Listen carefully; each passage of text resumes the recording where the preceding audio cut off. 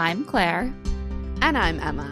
Welcome to Rich Text, a podcast about our cultural obsessions, like questions about motherhood and non-motherhood from you, our listeners. If you're listening today, you're already a paid subscriber to our audio and written newsletter, Rich Text. Thank you, as always, for being here. You quite literally make our work possible.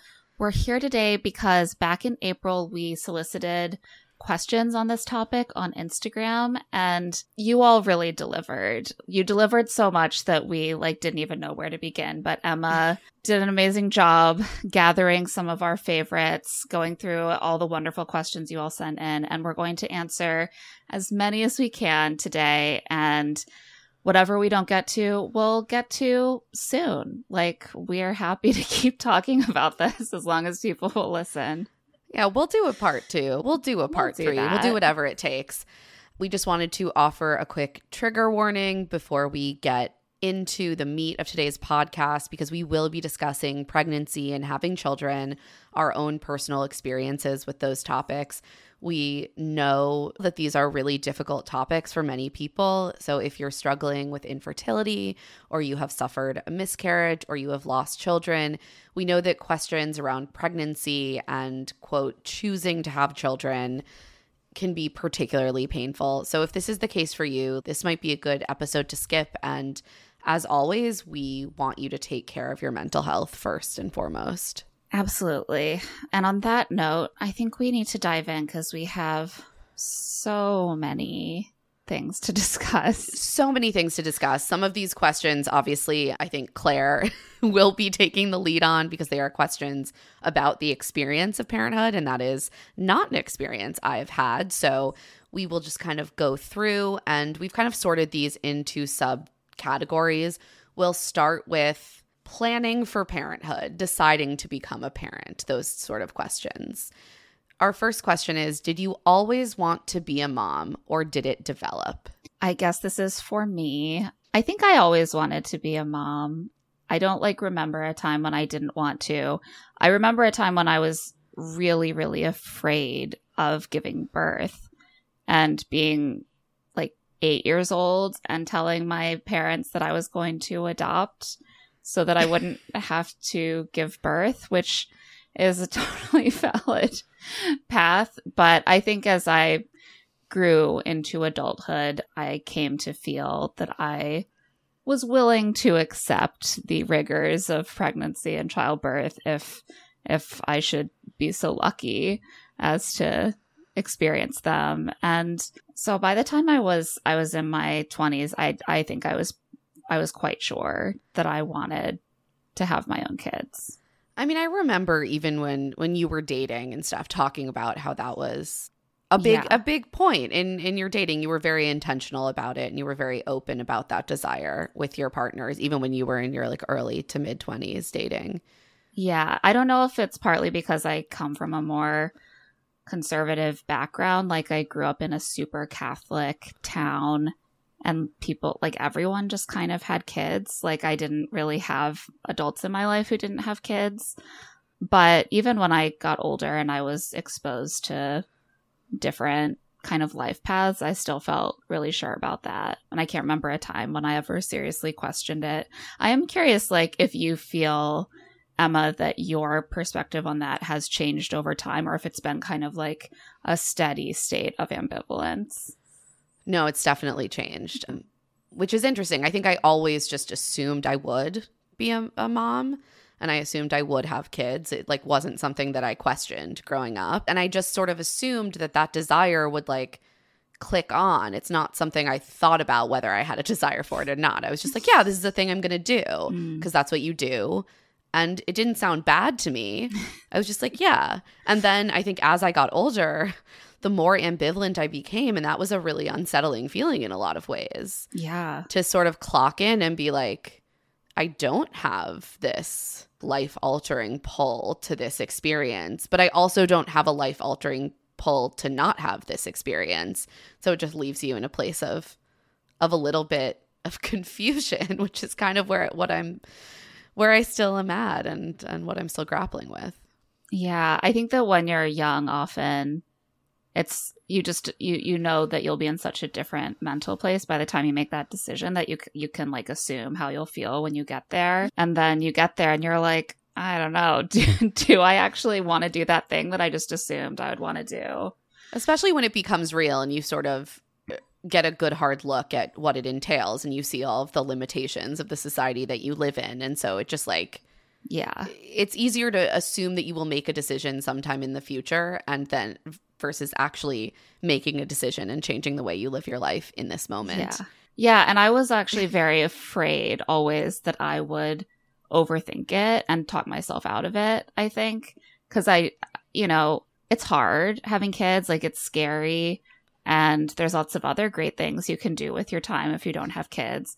And I think some part of me was like, if I leave it too long, if I think too hard about it, like maybe I'll confuse myself. I should just make a plan and stick to it. And yeah, it's just interesting. There's so many different ways that you can handle like that impending conflict. And I think that I just wanted to like take away options from myself. Only shopped at one place for my wedding dress. I was like, too many options will make my brain explode. Yeah, it's called The Paradox of Choice. Yeah. Great book. Look it up. So next question, I think this is quite related. How do you decide when you're ready to have a child, either with or without a partner? And we got a lot of questions that were in this vein.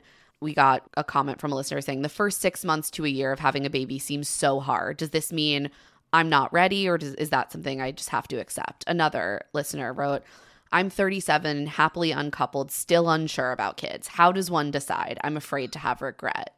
So it's like, this is the big question, right? Like, How do you know when it's time to make a leap? How do you make a decision when you haven't had the experience?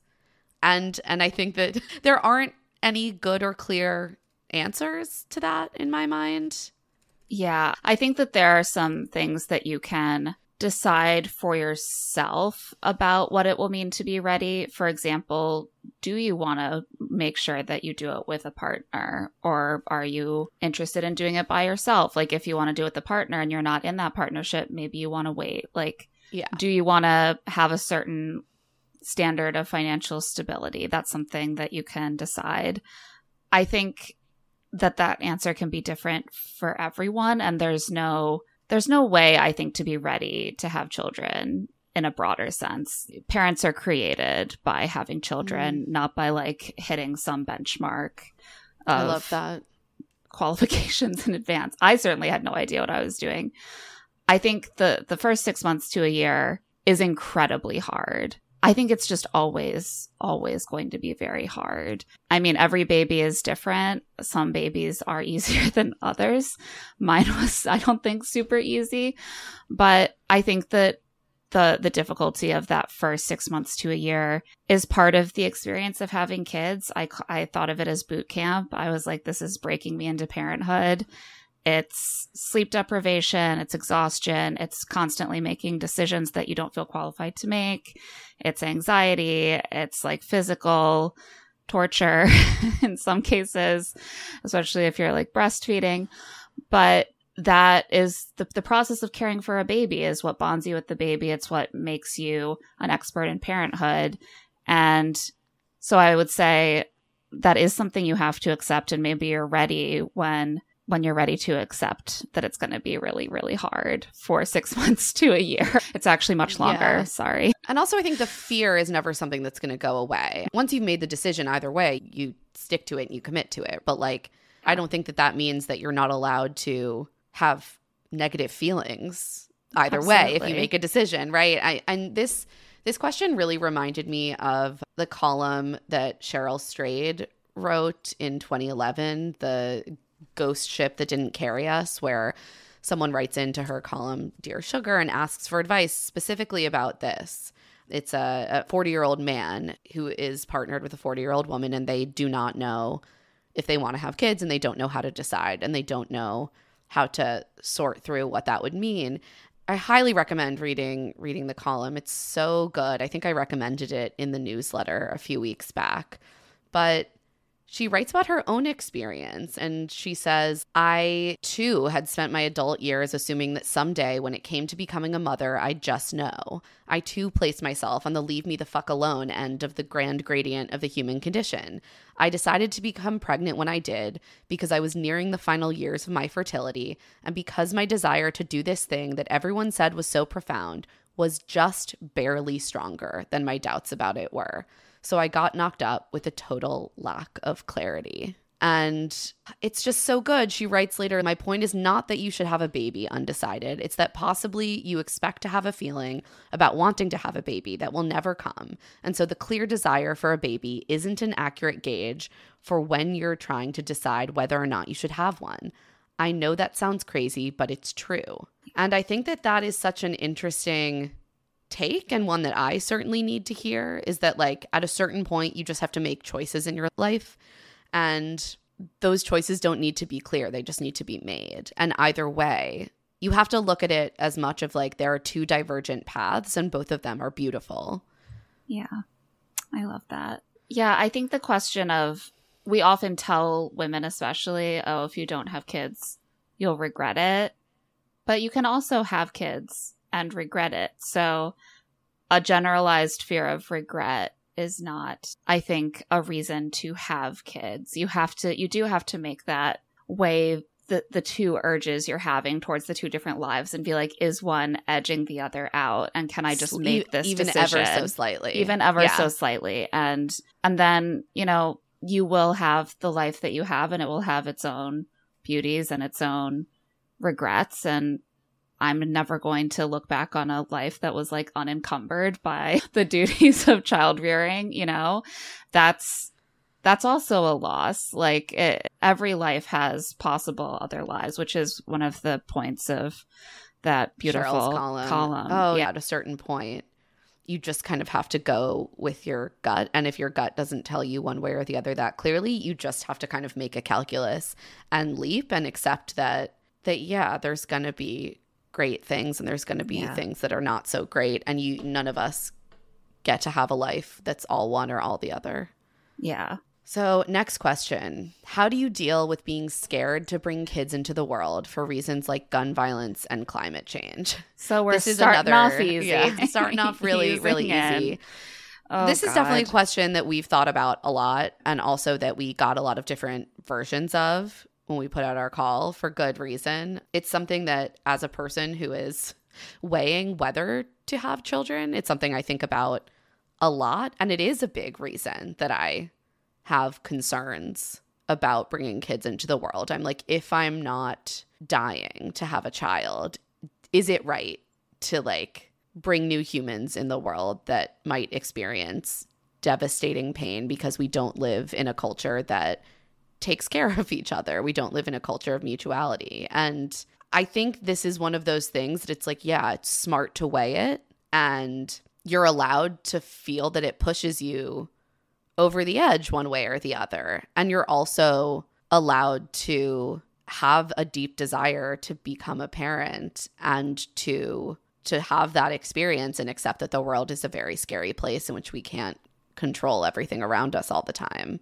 And we have to forge ahead anyway. Yeah. I always struggle with this because I feel guilty a lot. Like I knew about how scary the world was. I think that like a few months before I think Max was conceived, I want to say, we were in the middle of trying to have kids, and that like big 2018 climate change report came out that was like, we're all fucked. Like, we're definitely all fucked now. We know it for sure. Mm. And I remember like looking at Greg and we were like, have we made a grave error? I mean, it's not too late for us to stop, but like we knew we weren't going to stop trying. And there is a lot of self-doubt and guilt that goes along with that. Like, you love your children more than anything, and you don't want to think you like brought them in the world just to experience suffering and dystopia. I also think that, so I think one way that I deal with it is just by putting it out of my mind and being like, that it's a decision that we've made, and it's unfortunate about all the climate change and gun violence, but we're just going to have to like focus on our kids and do the best we can. I also think that humanity is going to continue to exist. And a lot of the people who are going to suffer the most from climate change are people who have a lot less privilege in terms of family planning than we do. Like the world and the state that it's in. There are a lot of people who are still being born every day who are going to suffer a lot if it continues unchecked. And so one thing I always hope to do and try to push myself to do with mixed success is to think of it as like having an investment in the future of the world and saying, you know, the world's going to continue to exist. Humanity continues to exist. Is it really my role to say, like, I'm just going to ride out my life while the ship burns around me because, like, what's it to me? Not that I would say that it's irresponsible or selfish to not have kids because of climate change, but I think that for me, there's something that resonates about thinking of investing in the future of humanity as a very personal thing and saying, like, I did have these kids. They are going to be part of the future of the world. I want them to be able to have kids. I want them to be able to have full lives. And that should be motivation for me to try to make the world better. Yeah. To try to be part of solving these issues or mitigating them. Yeah, I see that. And I don't think what you're trying to say is like that you're using that as like a judgment on other people's choices at all. But like, all. I think we all have to get our heads around the choices that we do make and figure out ways that with the life we create, how do we make the world better? How do we enact as little harm as possible? I don't know. We all just live in this world of a little bit of cognitive dissonance and it's hard and it's scary. And also, even if I don't have children, I desperately want my friends' children to live full and happy and beautiful lives. Yeah. And I don't want them to suffer under the choices that our generation and the generations before us made. It does go back, I think, to that feeling of like mutual aid. Yeah. And stressing a society in which we are all interconnected and other people's pain matters to all of us.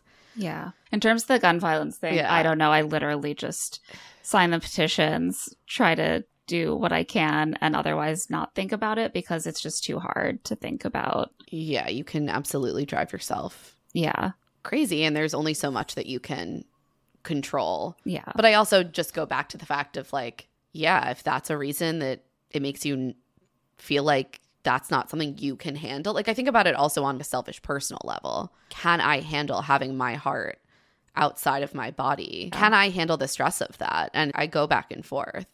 And so I think any reason is a valid reason to say, I actually don't want to have kids. Oh, 100%. Right?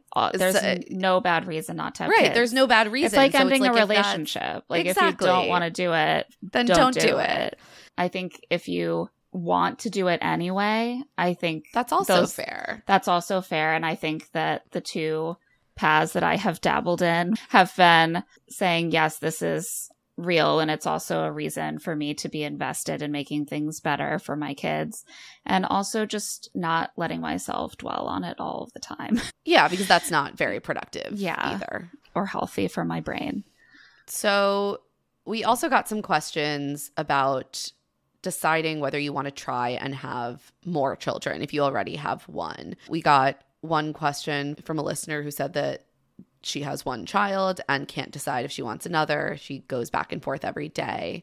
And someone else who asked, what should you do when you want another baby, but your partner is not totally on the same page, and how to navigate that? And those are kind of different, but I do think that they are related because once you are in a partnership where you have a child with someone, then it is this like collective decision.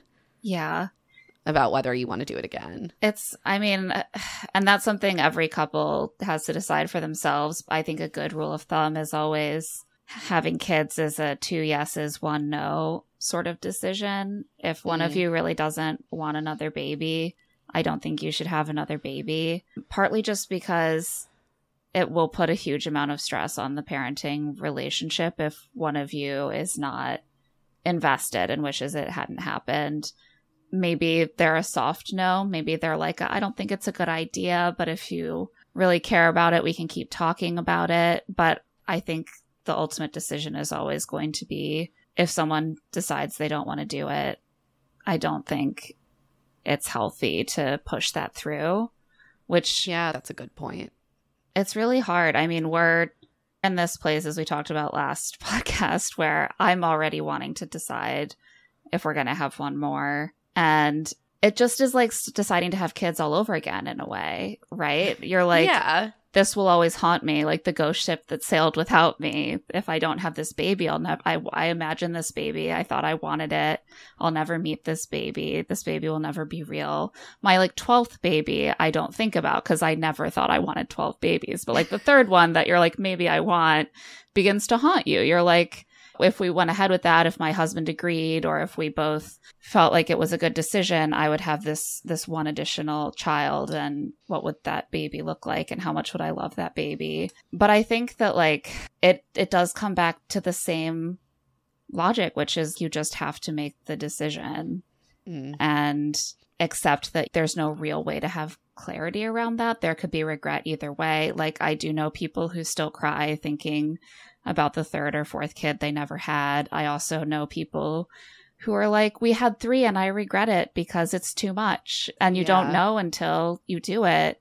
I think you can only think as hard as you can about what your life would look, taking both routes, making each decision, and go with the thing that you think contains the most possibility for fulfillment and joy and the less possibility for regret, even if that difference is very small. And just accept that like either there's no clear answer. Like I do know people, you'll make list of reasons for why you should have another kid, but those aren't like objective reasons, you know? Like, oh, I want my kid to have a sibling.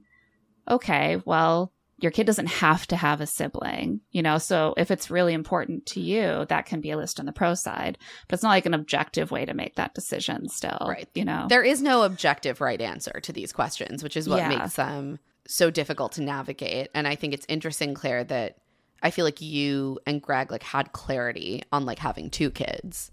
And so you haven't, and now you're suddenly in this place that like, yeah, is more similar to where I find myself on having kids at all. Yeah. Where it's like confusion. Yeah. Yeah. It's scary to suddenly be like, oh, you think you've like laid things out for yourself so that there's complete clarity. And then you're like, oh no, we've stumbled into a place of confusion. There's always going to be something that you don't have clarity on. And at a certain point, you are just going to leap on all of those things. And I think you can weigh the practical concerns, finances, time, XYZ, but then it's just like, it's just make the decision. And a lot of things they can go both ways. Like, oh, I would love for my kids to have playmates at home.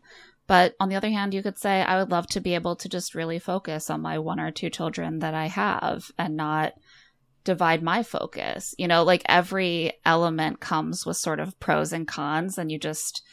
And that's just how decisions work. Yeah, we're giving really useful. We're cutting through the clouds for you guys today. But I do think that there is an element of like that same Cheryl Strait advice where just look into your future. Mm-hmm. And is there one path that feels that is calling you a little bit more than the other? And not in a generalized regrets way, but in a like, when you look ahead and you're 80, what do you want to have done? What do you think you will regret not having done? And which pulls more at you? And you just kind of have to make a calculated decision on any one of these things. And then you have to like accept your decision.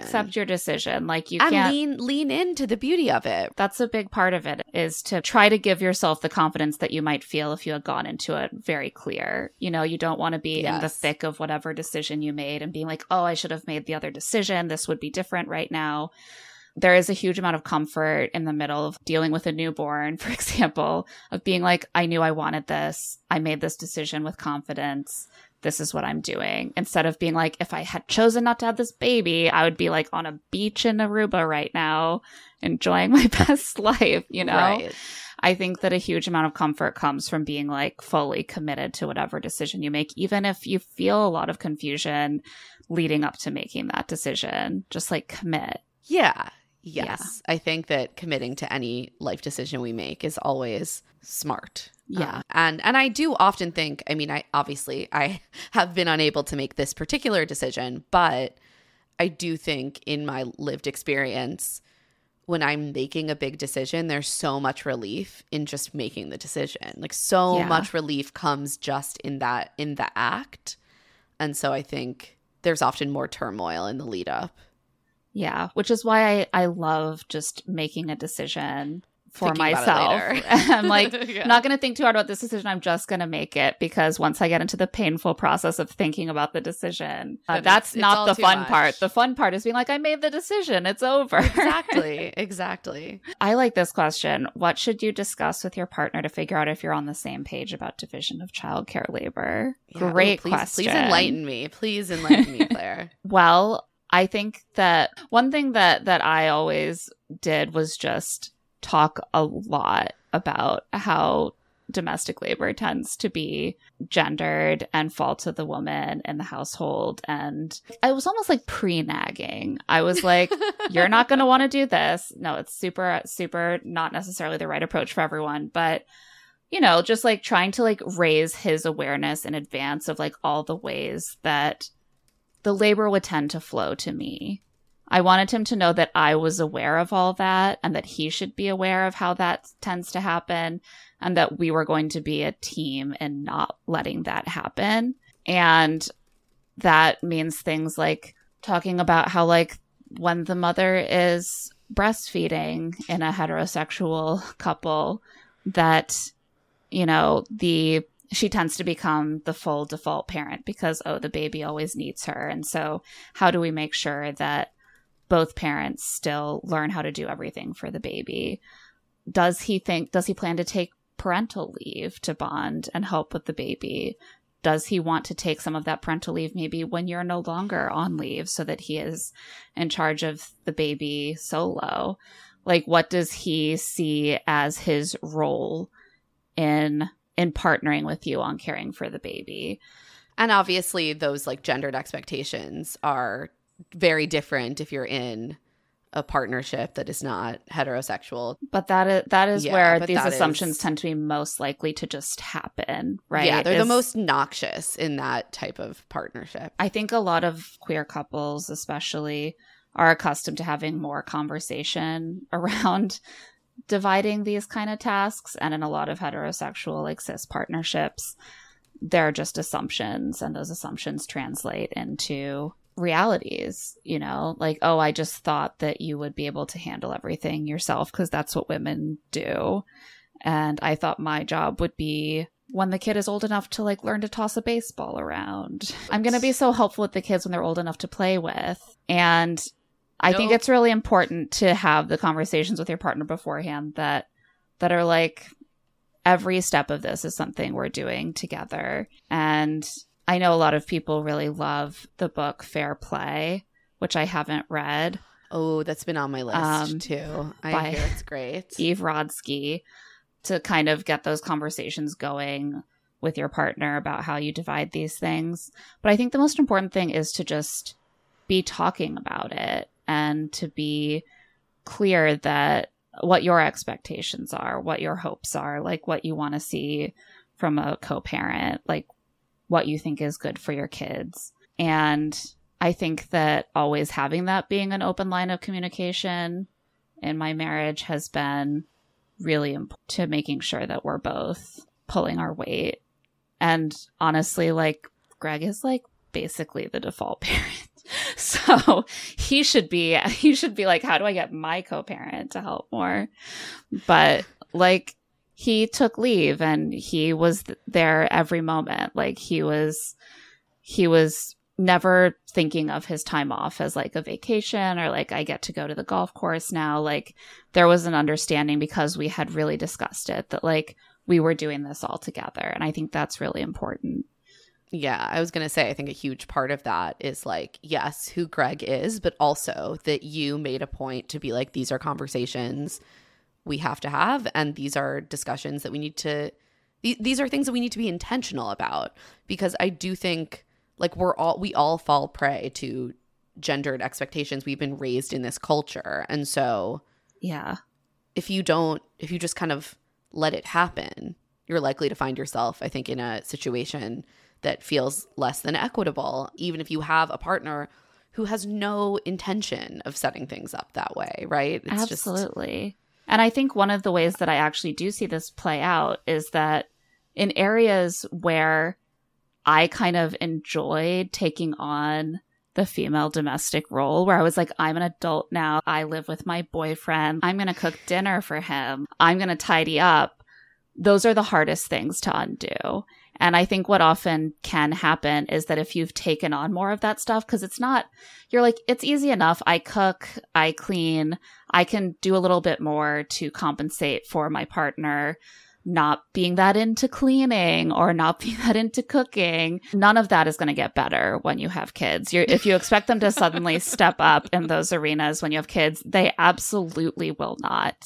It all needs to be so. And at every point when you are just like making domestic labor unequal by taking things on to be like a good partner, you might be setting yourself up for trouble, because once you have kids, it's just going to be too much for you to do by yourself if you're both still working, especially. And that's when you see a lot of these conflicts rise where women are like, oh yeah, I did all this stuff before, but now we have kids. I'm also doing all the childcare. He just expects me to do all this stuff. I see this a lot on like working mom Reddit where I like to hang out. You've really gone down the rabbit and it's just there. like, yeah, it wasn't that bad to do all this stuff when we were childless. And now we have kids. It's a nightmare. And I don't know how to get him to step up. Those conversations need to be ongoing about all the domestic work well before you have kids. I think that's great advice. Next question. Do you have a timeline for kids? Like, if not by age, whatever, no more kids, or I'm not going to have kids? Obviously, this is a personal question. There's no right answer to this. I personally do have kind of a vague Oh, really? timeline. A little bit. Nothing hard and fast, but I really want to make this decision for myself in the next couple years. I would like to have a kid in my late 30s, like before 40, if possible. It's in no way a hard line. And I have close friends who had their first kid or their one kid in their early 40s and are incredible parents, and like never say never. But I already feel my body starting to break down in certain ways, and I'm tired, and there's just a certain point which for me, like, I don't want to be in those first days of doing this really difficult thing. And because I am someone that also sees a lot of beauty in not having children, I don't feel like it would be some huge, massive loss to have a deadline and pass it and just be like, this is my life and I'm going to fill that time with lots of other things. I think that's something that Sheila Hadi's character in Motherhood writes about, is that she like passes a certain age and she's like, well, that's the decision made for me. Clearly that is off the table now. And there can be a comfort in that also. Yeah. I think that's it. That for me, it just feels like comfortable to just have a date where it's like, okay, that's if you're still hemming and hawing, then maybe you don't want this that much. Right. So yeah, I definitely had a deadline for when I would start having kids. I wanted to start when I was 30. Didn't quite hit it, but that's honestly, it's fine. And that was because I was worried that I would just keep deferring it if I didn't start. I was like, I need to make myself start. And now I think I probably, if we haven't gone for number 3 by like 38, I think I would probably want to be done. I think having been in the baby stage throughout my 30s, I don't think I want to extend that into the 40s. You know, I'm like, this is my decade of having babies. One is enough. I also see people who are in their early 40s who already got past the baby stage or just never had children and can really enjoy their 40s. And so like I am ready to really enjoy my 40s either way. Yeah. 40 is the new 25. It really is. Final question in this section. How do you manage stress around fertility? Obviously, big question. And I will say that neither of us have experienced any sort of extended infertility. And so we're obviously not the ideal people to answer this question, but I do think there is some amount of this no matter what. I felt this just being a person who like went in for the initial tests when I was thinking of freezing my eggs before we got laid off by BuzzFeed, and then it became more expensive. Yeah. And I literally started crying when they told me I had a follicle count on the low end of normal. Oh my gosh. I literally that's burst into tears. I burst into tears, and they were like, it's probably the fact that you have an IUD. But like, who knows? If it can be the IUD, then like, what's even the point of the testing? Well, because they let you freeze your eggs Yeah. with your IUD. So some people just have their IUD doesn't suppress their follicle count, and there's a chance that mine isn't, but it's like Right. Yeah. but my AMH levels were normal, so they were like, this could be what's happening.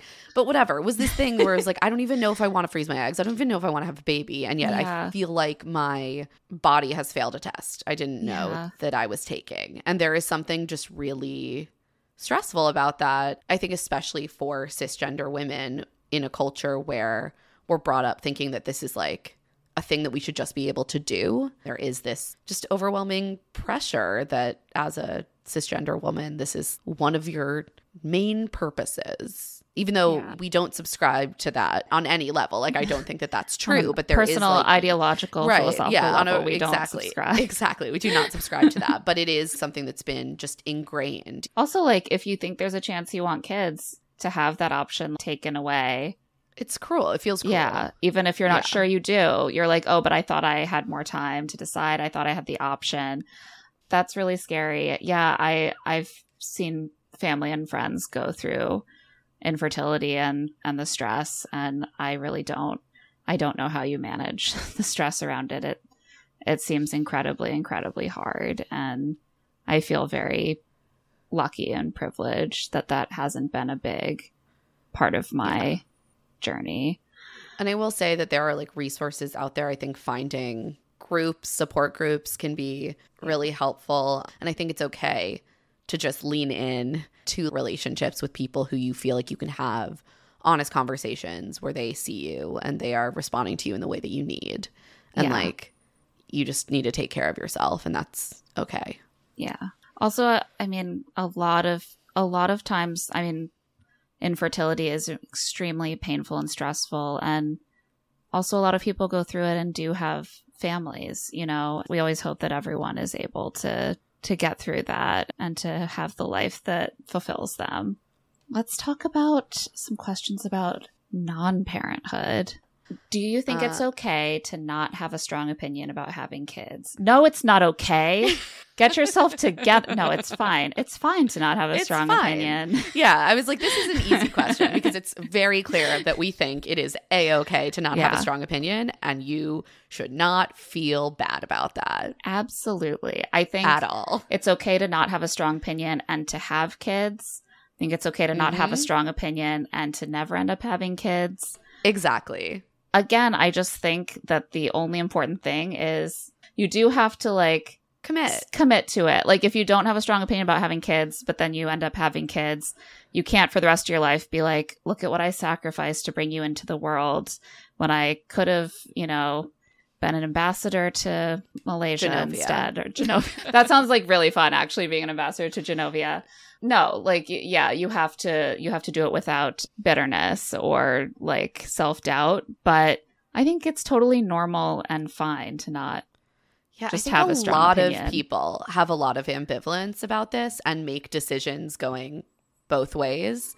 And we should normalize that. I think ambivalence is fine. And I think a lot of people are ambivalent. And we've been sold this myth that innately, as cisgender women, there is going to be something that is going to turn on in us, and we're going to want to be pregnant, or we're going to want to have a biological child, and we're just going to want all these things. The reality is a lot more complicated. Some people do, some people don't. It's just the whole range of human experience. Yeah. Like, it's always so fascinating to me when women especially are told, oh, one day you're just going to start wanting kids. And like, not that never happens to anyone. I imagine it happens to some people. But as someone who always wanted kids, I'm like, I assume that if you don't want kids, it probably is just how you feel. Like, if I meet a 27-year-old who's like, I don't think I want kids, my first thought is not, you'll wake up when you're 32 and you'll really want kids. It's like, oh, well, when I was 27, I knew I wanted kids. So we're different. Like, maybe that's not what you want. I just find it's like, yeah, I'm like, where does that myth come from? Because I think a lot of people never have that day when they wake up and they just know. It's just out there. It's just out there, and it's coming for all of us. But we're all, as women, we're always just waiting for a sign that we should become vessels for childbirth. Oh, God, I hate that. I hate that so much. Okay, next question. This one really resonated for me because it's something I think about a lot. A listener wrote, I don't want kids, but I worry about what this means for me when I'm 90. I could be lonely. And I think elder care is something that a lot of people are very fearful about when they think about making the decision not to have children, because we do live in a very fucked up society that does not value older people. And yeah, there isn't a great social safety net. And so I totally get this fear, and I also have this fear. I also don't want to make a decision about having a child in order to alleviate this fear, because I also don't think that having kids is a guarantee that you're going to have someone who has the means or the time or the interest in like being at your bedside every day when you're 85. Like, I just don't think there are guarantees in life, and you can't really bring children into the world, which is not a choice that they've made, and act like that's a contract for them to do something for you. Right. Like, we're not birthing future caregivers for ourselves. We're birthing children. And of course, we all hope that we will have a community around us when we're 85, when we're 90. But there are a lot of ways to do that. I do think one of the issues is not just elder care, but the fact that our society tends to be very segmented by age. Like, most of us do not know very many people who are in different age groups from us. Who aren't related to us. And so, yes, maybe you have a lot of friends, but you get to be 90 and they've all died because they're all old. That's a real thing. Yeah, that is something that I see my last living grandparent experiencing. Like, she is, and my partner's grandmother experiencing, where it's like all my friends. Yeah. My grandmothers both lived to be quite old. They both died during the pandemic, not of COVID, but during the pandemic. And they were both very lonely at the end. And part of that was the pandemic. And part of it was that they built these social networks. And then because of old age, most of that social network begins to fall apart. And they did have children. Right? And their children cared for them, and they were with their children, as much as possible. My one grandmother had 4 living children, and the other had 1 living child at the end of their lives. And they were both, cared for and loved by their children and grandchildren. But there is still loneliness that goes along with like living in this kind of atomized society that's segregated by age. And it's even harder when you don't have your own kids. But I agree. I don't think that's a reason in itself to have kids if you don't want them. I don't think you're likely to raise kids who really want to be close to you at the end of your life if you didn't really want them to begin with. And I think that what we all need to be like trying to think more about is like, if we're afraid of being lonely when we're 90, what kind of life can we try to live where we are having those strong social connections with our peers, but also with younger people and older people that creates a more durable community? I think that's such a good point. And also, I will say, like, on a practical level, if you don't have children, you're probably going to have access to more money to put away for your care. That's true. When you're older. So there are just ways that you can like also sort of set yourself up to make sure that you have some amount of resources. And not everyone, obviously that is from a place of privilege, but like there just simply is money that you might make and not spend in the same way if you're not raising a child. That's true. That could provide some of that security. That's not necessarily a cure for loneliness, but like you said, Claire, neither is having a child necessarily. Yeah, and there are simply no guarantees in this life. I also do think that like to me it's more of a reason to think like maybe right now when I'm in my prime and I have disposable income and I can do what I want with my life and enjoy myself, why would I want to encumber myself with, babysitting my nieces and nephews? Why would I want to encumber myself with getting involved in my community when I have all this energy and money to spend on my own amusement? That's your decision, right? We all have the freedom to make that decision. But if we're afraid of being alone when we're 90, which I very much am, we need to invest in relationships with people outside of our pals who can go to brunch with us. We need to invest in those community relationships by putting into them as well, right? Like investing in people who are in the younger generations than us.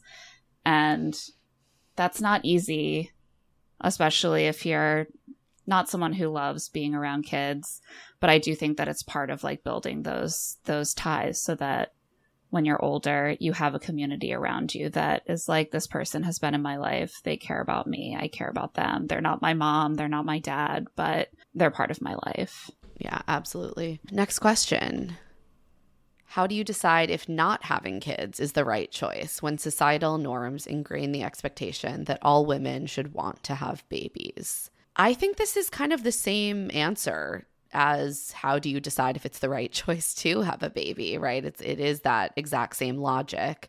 I will also say that because that is the societal norm, if there is something in you saying I don't want to have kids that is actively already internally flouting that norm, then you should listen to it. Yeah. Yeah. I think especially if you are in a setting where you feel like you are getting a very uniform message to do one thing and you are resisting that, then that is very meaningful. That's powerful. Yeah. Yeah. Yes, absolutely. And you should stand strong in that, and you should have confidence in that feeling and in that instinct, because that's powerful, and also it's okay. Like it's more than okay to have that feeling and Absolutely. To make that choice. Like that rules. You should make any choice and feel good about it. 100%. Also, if you're in a space where you're like, oh, I just keep hearing that I should have kids, so how do I know if my desire to have kids is real? I think that it's still valid to want something that is societally normal, and I wouldn't drive yourself crazy about that either. I just wouldn't want to give too much weight to what you feel society expects. We're all tangled up in society. Yeah. We cannot really separate ourselves from it. So I think we just have to do what we can to tune out the noise and get as much in touch with our actual internal instincts and desires as we can. And that is easier said than done. Trust me, I know. But that's really all we can do. Yeah. If you're I should have kids because it's expected, but you just are resisting it and you hate the thought of getting started, you probably don't want to have kids. If you're I don't want to just be a baby maker like society expects, and I'm going to not have kids, but then you find yourself consistently wishing you were having kids, then maybe you just are someone who wants kids. That's fine. I just don't, I think that we all need to not let society be in charge either way of these very personal decisions. Let's talk about pregnancy. Let's do it. Another experience I have not had, but Claire, you have. So one of our listeners wrote, I'm early in my pregnancy, but I am terrified of pregnancy and birth. Does it get better? Well, probably when this was written, this person was in the first trimester and is now probably in the second. I hope it's gotten better for you. I think I'm not alone in finding the second trimester to be the best trimester. So I hope that there is a little relief being found. Does the fear get better, or does the experience get better? Every pregnancy is different. Every birth is different. Some pregnancies are miserable from start to finish. Some are the worst at the beginning. Some are the worst at the end. Sometimes birth is terrible. Sometimes it's not so bad. But I will say that I was as I mentioned earlier, absolutely terrified of pregnancy and birth. I still find it very weird sometimes and unsettling and uncomfortable. Certainly, and that's I did allowed. And that's okay. I think that like there was some sort of verse empowerment for me in like choosing to do this thing that was very uncomfortable and scary for me, and finding that I could get through it and that I could tolerate it. I'm not someone who embraces a lot of risk or pain in most parts of my life, the way that some people might like choose to run an ultra marathon or something. I don't do that shit. Sounds terrible. So I was like, this is a way of testing myself by doing something that physically terrifies me. And lots of us get through it and are, even though we are terrified of it, you know, and it is a scary thing. Pregnancy is scary. Birth is scary. It's risky. It's absolutely valid to be scared. But, you know, you get the care, the best care you can. You take care of yourself. You listen to your body. And afterward, I did definitely feel a sense of pride and accomplishment that I had like faced that fear and come out the other side. And then you have a baby and you're like, now I don't even have time to think about how traumatized my body is because I'm traumatized by sleeping 3 hours out of every 24 and not consecutively. And it all just kind of fades into the background. So I personally best of luck. Terrified of pregnancy and birth. So seems valid to me. It's scary. Next question. How bad is childbirth? Oh my God. It is different for everyone. Yeah, I was going to say, I feel like I have friends who have had such vastly different experiences. And obviously we know that the care that a cis white woman gets in this country can be radically different from the care that a Black cisgender woman gets. Yeah. And that is really fucking depressing. Yeah. Yeah. It can definitely be quite dangerous. It can be very scary. It is much more risky for Black women than white women in this country. I guess I can answer this also from my personal experience. I feel like people are curious, just like level with us. How bad? It is interesting, like how it was both as bad and not as bad as I expected. Like, I don't think I had a super easy labor. I did labor overnight without an epidural because I was hoping to do it naturally, which was a terrible idea because I did not sleep all night. So I was in so much pain. Really going for the epidural this time. Oh my God, yes. I'm like, get it in immediate because like I didn't rest. I was awake all night. Greg was asleep, of course, because it was nighttime. And they were like, you're not going to be ready to push until tomorrow. But I'd had Pitocin, which makes your contractions stronger because my water had broken, but I hadn't started progressing enough. So they gave me Pitocin. Pitocin gives you crazy strong contractions. So like every minute I was like violently contracting and like alone in the dark. And it was not a super crunchy hospital. So I thought I would be like moving around during the labor and all that like stuff that they show you from like midwife, you know, birthing doula dreams of how your labor will go. I was lying on my back, just like suffering. So don't recommend that. And then I ended up pushing. Get the drugs is number one advice. Get the drugs. No, I mean, do what feels right. Do what you want. Do what you want. What's right for your body, obviously. But yeah, then I ended up pushing like all afternoon, which I highly also do not recommend. Wasn't fun. I found out later that some other people only push for like 30 minutes. And I was like, are you serious? That was like all I did all day. It was not good, but it wasn't quite as like, it was very hard, but there's a lot of focus that goes into giving birth that like, it's not some sort of like magical poetic thing. Like I think I had maybe dreamed, and it also isn't like a movie where like everyone's just screaming and she's like screaming and she's like, I hate you, fuck you for doing this to me, and like like I was you're just like able to kind of channel a lot of that into trying to get the baby out, which was a different experience than observing an entertainment version of what giving birth is like. So I would say it was both really, really bad and painful, and then I tore and needed stitches and like all that fun stuff, not fun to recover from, but it wasn't quite as just like pain focused, I think, as I expected. there was a goal, and like you're able to channel that, and that made it better. I don't know. I'm not as afraid this time around, maybe just because I know what to expect. You're like, I survived it once. I'll do it again. Yeah. Yeah. I mean, I think it's so different. It depends on your experience. And I know people who were like, I somehow had a ridiculously easy labor, and other people who were like, it was horrifying. Also, like, I had certain things in my birth plan, but I also went into it, I think, with the sort of a sense of like, birth is chaotic. Yeah. I don't want to get too attached to a way that this should go in case it doesn't go that way. And I think that allowed me to metabolize certain things about it a little bit better. Like, we did end up needing forceps to get him out. Like, there was a really chaotic end to the whole thing. Like, I'm like, it wasn't that chaotic. It was pretty chaotic at the end. Like, 15 people rushed in, like, forceps coming out. They're like, now or never. Like, it was really kind of great. Like, we were that close to a C-section. And I think that it helped me, even though I was, like, sobbing at the time. I think... Where it's I'm just like, it wasn't that bad.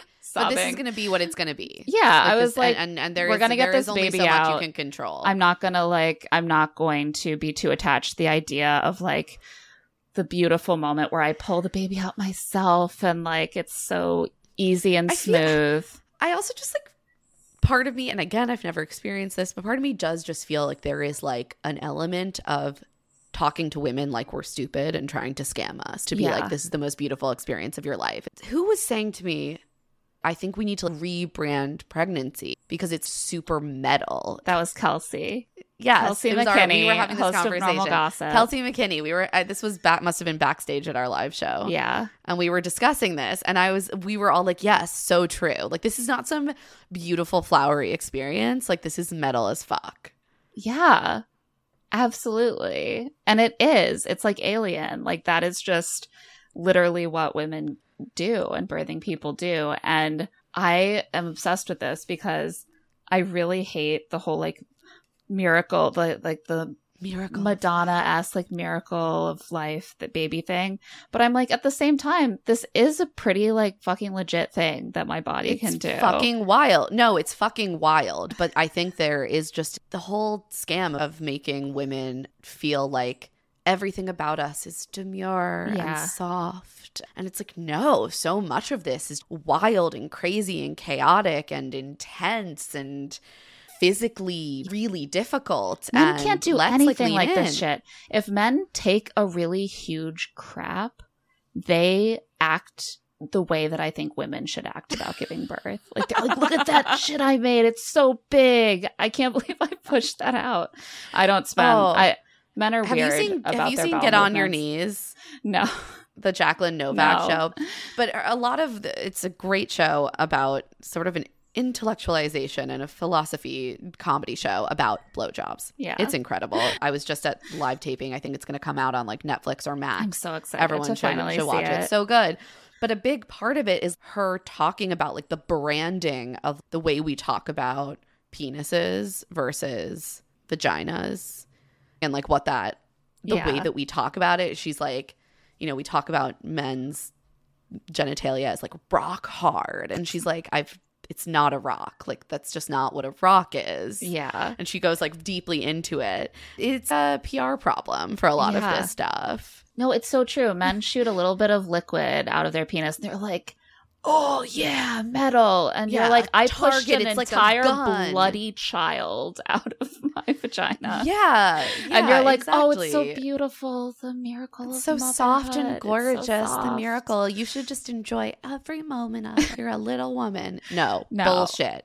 We have a PR problem. We need to rebrand. I think this is, that's a good conclusion to this. I prefer to think of it as an incredible physical challenge that I have mastered, like climbing Mount Everest. And that's what I'm sticking with. I mean, frankly, yes. Should we move on to the money section, which I suspect we will only get partway through, and we'll have to save some of this for a part two. Let's try to get into it. I think we have some good questions to cover here. We have some great questions. First question is for Claire. Claire, I'm curious about your childcare and maternity leave situation going from 1 to 2 kids. Me too. Oh boy. Can't wait to find out what's going to happen. But yeah, I mean, this is definitely something, and this is something that like very oddly involved both of us because we have a company of 2 now. Yeah. And it was something that was important to us and that we did write into our contract with each other. Yeah. From like day 1, 16 weeks of maternity leave. We did write in maternity leave and or book leave. So we wrote in multiple kinds of I plan to leave. have 3 children and then write a bunch of books. And Emma, I love that for you. This is your business now. No, yes, we wrote in leave. That was something we hashed out at the very outset of going independent, and that still leaves certain complications, right? Like we have to pay for someone to replace me while I'm out, and that we don't have the assistance that you would have in a corporate setting, and also or like in a country where the government would pay you your salary, and then I'm curious how that works if you work for yourself in another country. I'm not totally sure, but I would imagine that there would be like a world in which you would just get paid out your salary and the company would have that money to play with in order to replace your labor. And instead it comes out of our budget. So that was all stuff that we had to work out with each other, paying for a replacement co-host, the wonderful Lee Blickley, who will be starting on Love to See It when I go out. Yes. And in terms of childcare, we did something really brilliant, I think. We waited until Max was going to be old enough to start public pre-K. And so Max is starting public school in the fall. And we're just going to switch a new kid right on into daycare and not have to pay 2 daycare tuitions at the same time. Frankly, that's wonderful. Look at that. Government programs really working. And there's it's almost like public education has a value. It's so weird. They have aftercare that's like $100 a month. Wait, really? That's amazing. I'm like, that is less than what we pay for extended hours, which is any time that you want to leave your kid in our daycare after 4:30 is considered extended hours. So like if you have anything resembling a full-time job. Yeah. Yeah. So that is more per month than aftercare at public school. So we're signing Max up for that. Very excited to join the public school community. And we're going to put the new little in daycare.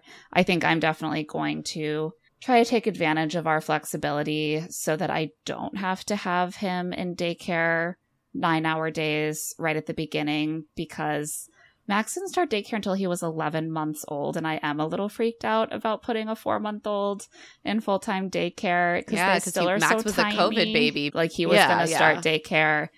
The daycares were closed at right around the time that he was going to start. And then we moved. And honestly, I think we just were so scared to put him in daycare. We waited until we were like, we literally can't do this anymore. Like he needed so much from us in terms of interaction, and he was moving around and monitoring, and we were both working full time as well. And we were like, we were both like on the brink of full mental collapse, and we finally put him in daycare. And I'm like, this time we're not going to do the full mental collapse thing, but we're going to try to balance that with not having him in daycare 9-hour days when he's so little. And we're going to try to ramp up the daycare a little bit. But very glad that Max is going to be in public school because yay. We love that. We that love honestly it. is so great. And there's a sub question here, like thoughts on childcare options, like nanny versus nanny share versus daycare. And I feel like in Brooklyn, I know people who do all of these things. And it's sort of just like what works for your schedule, what can you afford?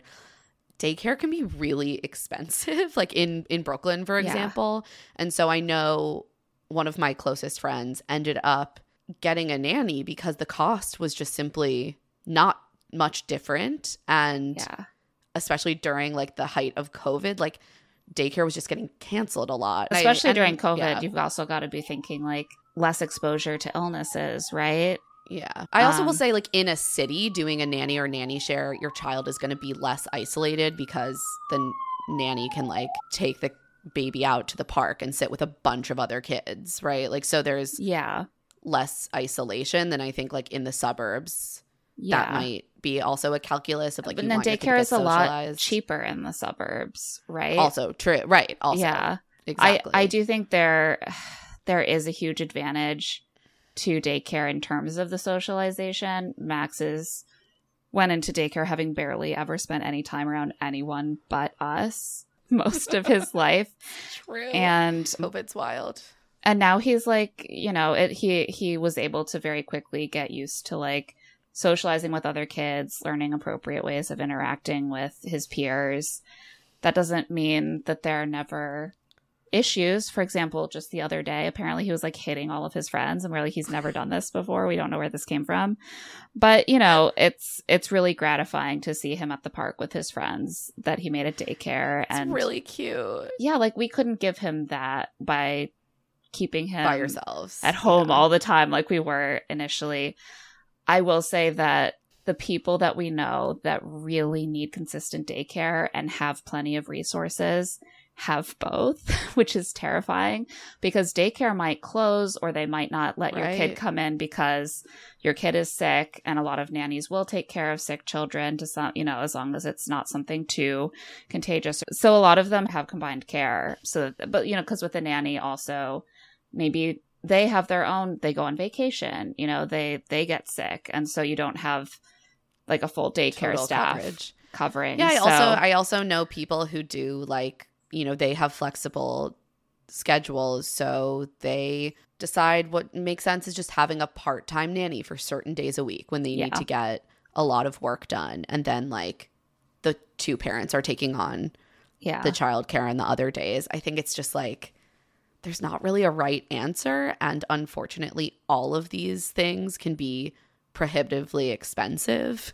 Yeah, absolutely. Especially depending on where you are. Yeah. Daycare in a city like Brooklyn is wildly expensive. But so is also cost of living for, like, a nanny. So nannies can't exactly charge you peanuts. They all have their own pros and cons. I would say that having a nanny or a nanny share does allow you to, like, keep them in a little bit more of a bubble if you're worried about your kids, like, getting exposed to lots of illnesses, that sort of thing. Daycare, Max has an incredible immune system now, and he has lots of friends. So we feel good about that. It also is a cheaper option for us. Yeah. It's a hard decision, but often one that is made for you by what is literally more affordable in your area. Yeah. There's a lot of just plain limitations there. Someone else asked Claire, like, what labor, if anything else, do you outsource? And this person acknowledged this is a very privileged thing. Yeah. We are very privileged in the resources that we have. We are able to have him in full-time daycare. In theory, both of us have flexible enough jobs that we could have him in daycare that was less full coverage. But we're able to have him in daily daycare and to have all that time to focus on our work, which is really nice for us. I also we have, like, a once a month cleaner come because I was having a hard time keeping up with, like, cleaning. Like, we pick up, we put things away. I run the vacuum a little bit. I wipe down the counters, but I was like, things are just getting gross. There's a deep cleaning. That is. And I hate spending I was having to, like, oh, it's Saturday, like, take Max to the park while I deep clean the apartment. And I was like, I don't really want to miss out on my weekends with my son. We have the money to pay for an occasional cleaner to, like, get things back to a reset. And so we do that, like, once a month. And then in between, we maintain it as best we can.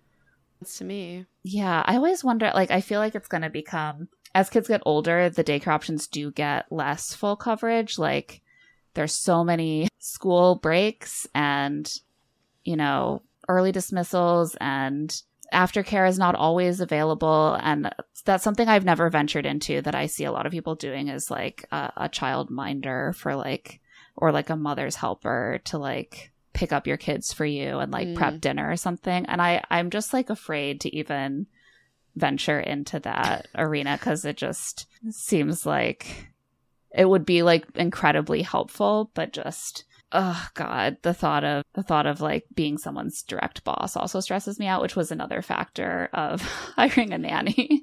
I was like, I don't really want to be the person who is just someone's boss.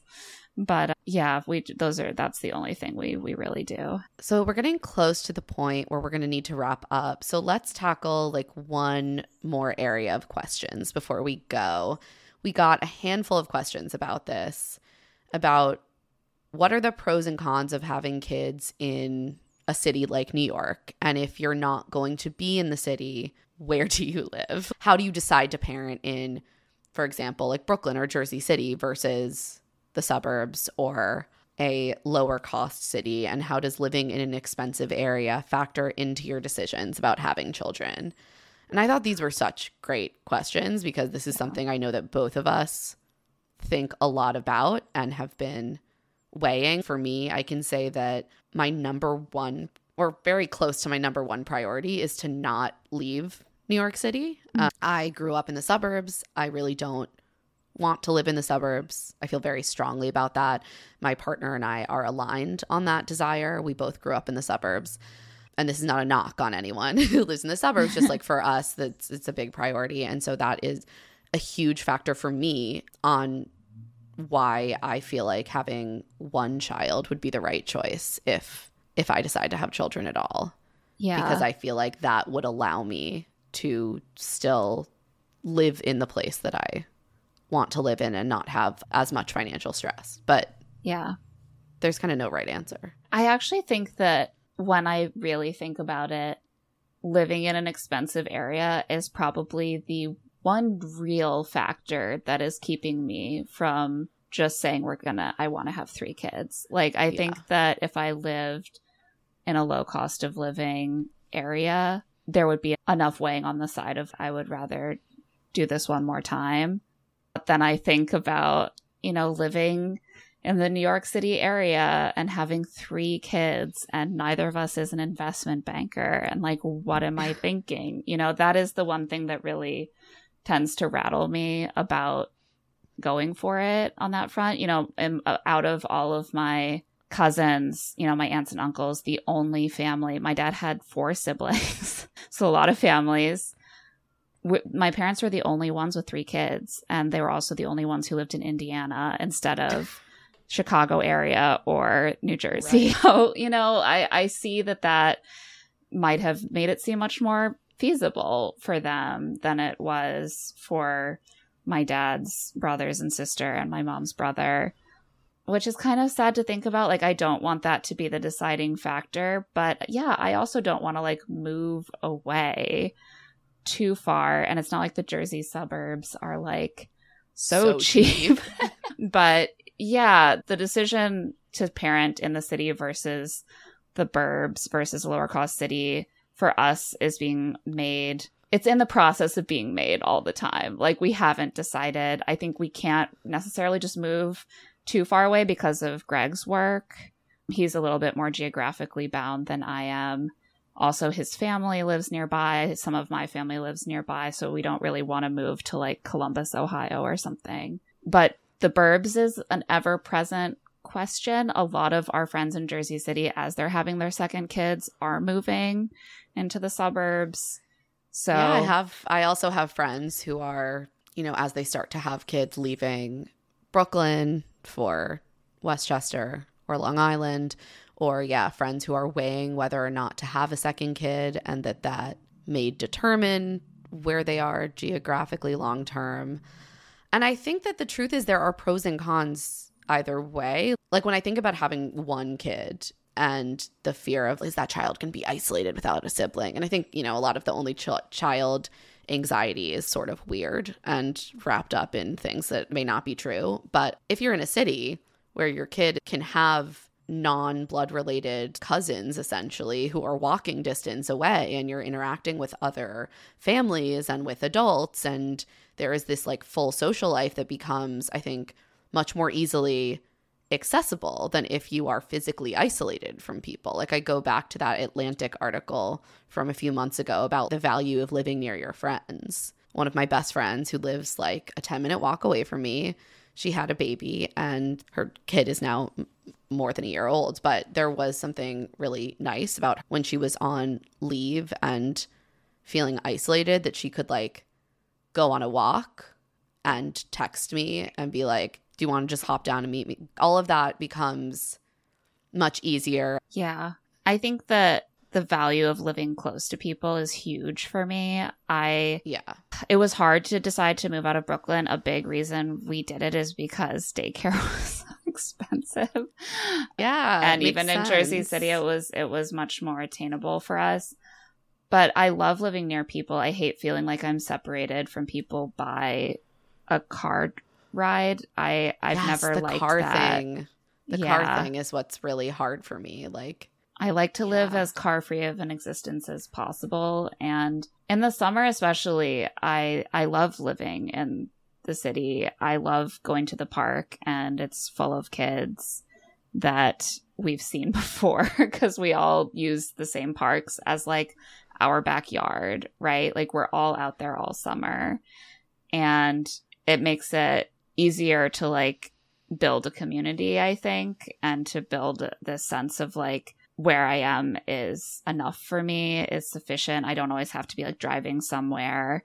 I can walk to the grocery store. I can walk to the pediatrician. I can walk to the homes of my friends, of my son's friends.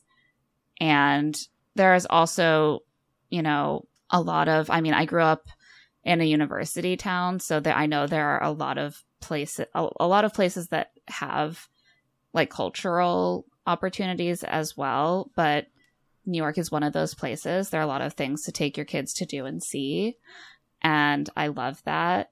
I will say that like the older he gets, the harder it is to live in an apartment. Yeah. Not because of the space, but because I hate feeling like he is bothering our neighbors, who are the nicest people. We have never gotten a complaint, but he's so full of energy and he's running around and like yelling and wanting to drum on things. And I'm like, do I spend my children's lives telling them to be quiet or stop running? Or do I just get a backyard? or do I get a backyard? Right. It's literally just like my anxiety about the neighbors at this point. Like I feel guilty that they have to like hear my kid being rowdy. No, and I completely understand the value of just like being in a place where you have more space. And something I think about in New York City is like the craziness over the school system. And obviously that can be a lot easier in the suburbs. And so to me, that's like for me personally, that's like the most compelling reason to move out of the city. But it's hard to, if we only had one kid, or if we only planned to have one, we might have found a way to stay in Brooklyn, honestly. Yeah. Like, because it's so hard to give up. Yeah. That proximity to things you love and people you love. Exactly. And that for me is just, that's to me the most important thing. And I just like, I love living in a city. I've always been a city person since I was extremely young. And so I think something that I worry about in becoming a parent is that all of your desires and dreams will become subsumed by the needs of your children. And so who will grow up to be like, I hate the suburbs. Why did you bring me here? Right. You're like, I did it for you. For you. And so I think that my guard against that in my mind when I'm making the decision is like, that's a hard line for me because I know that I value this and I want this. So I don't want to set myself up in a way that like, I can't have this. Yeah. And so let's make that hard line before I make that decision. Yeah. Whereas I'm like over here, like literally I will like go to Greg crying at like 11 p.m. and he's like, oh my God, what now? And I'm like, we can stay in the city or we can have a third kid. And like, I just don't know how to make that decision. I want them both so much. And he's like, oh my God, like we literally haven't had the second kid yet. You need to calm down. No idea how you're going to feel. The Jersey burbs housing market is insane right now. Like this is a decision we can safely push off for a little bit longer. And I'm like sobbing. I'm like, we need to know which thing I desperately want we're going to choose. Yeah, it's the joy of making decisions. Yeah, decisions are hard. I think that's the overwhelming theme of these episodes. It's just going to be like decisions are hard and there's no right ones. We look forward to answering so many questions with, well, there's really no right answer. We don't know how to give advice. And we have so much respect for people who are really good at giving advice. So I think we're going to wrap up here in our next installment of these questions. We'll finish up the money section. We have questions about friendship, about selfhood in parenthood, and then a handful of really, what I think are really fun, just straight up like advice questions from listeners. So we will get to that in a part 2, maybe a part 3, depending on how long-winded we are. But for today, that is it for this episode of Rich Text. Rich Text is hosted, produced, and edited by us, Claire Fallon and Emma Gray. You can find the written version of Rich Text at claireandemma.substack.com. You can find us on Instagram at Claire and Emma Pod, and you can find our other podcast, Love to See It, over at Stitcher and wherever you listen to podcasts, as well as on TikTok and Twitter at Love to See It Pod. You can also find us individually on social media at Claire E. Fallon and at Emma Lady Rose. We'll be back soon.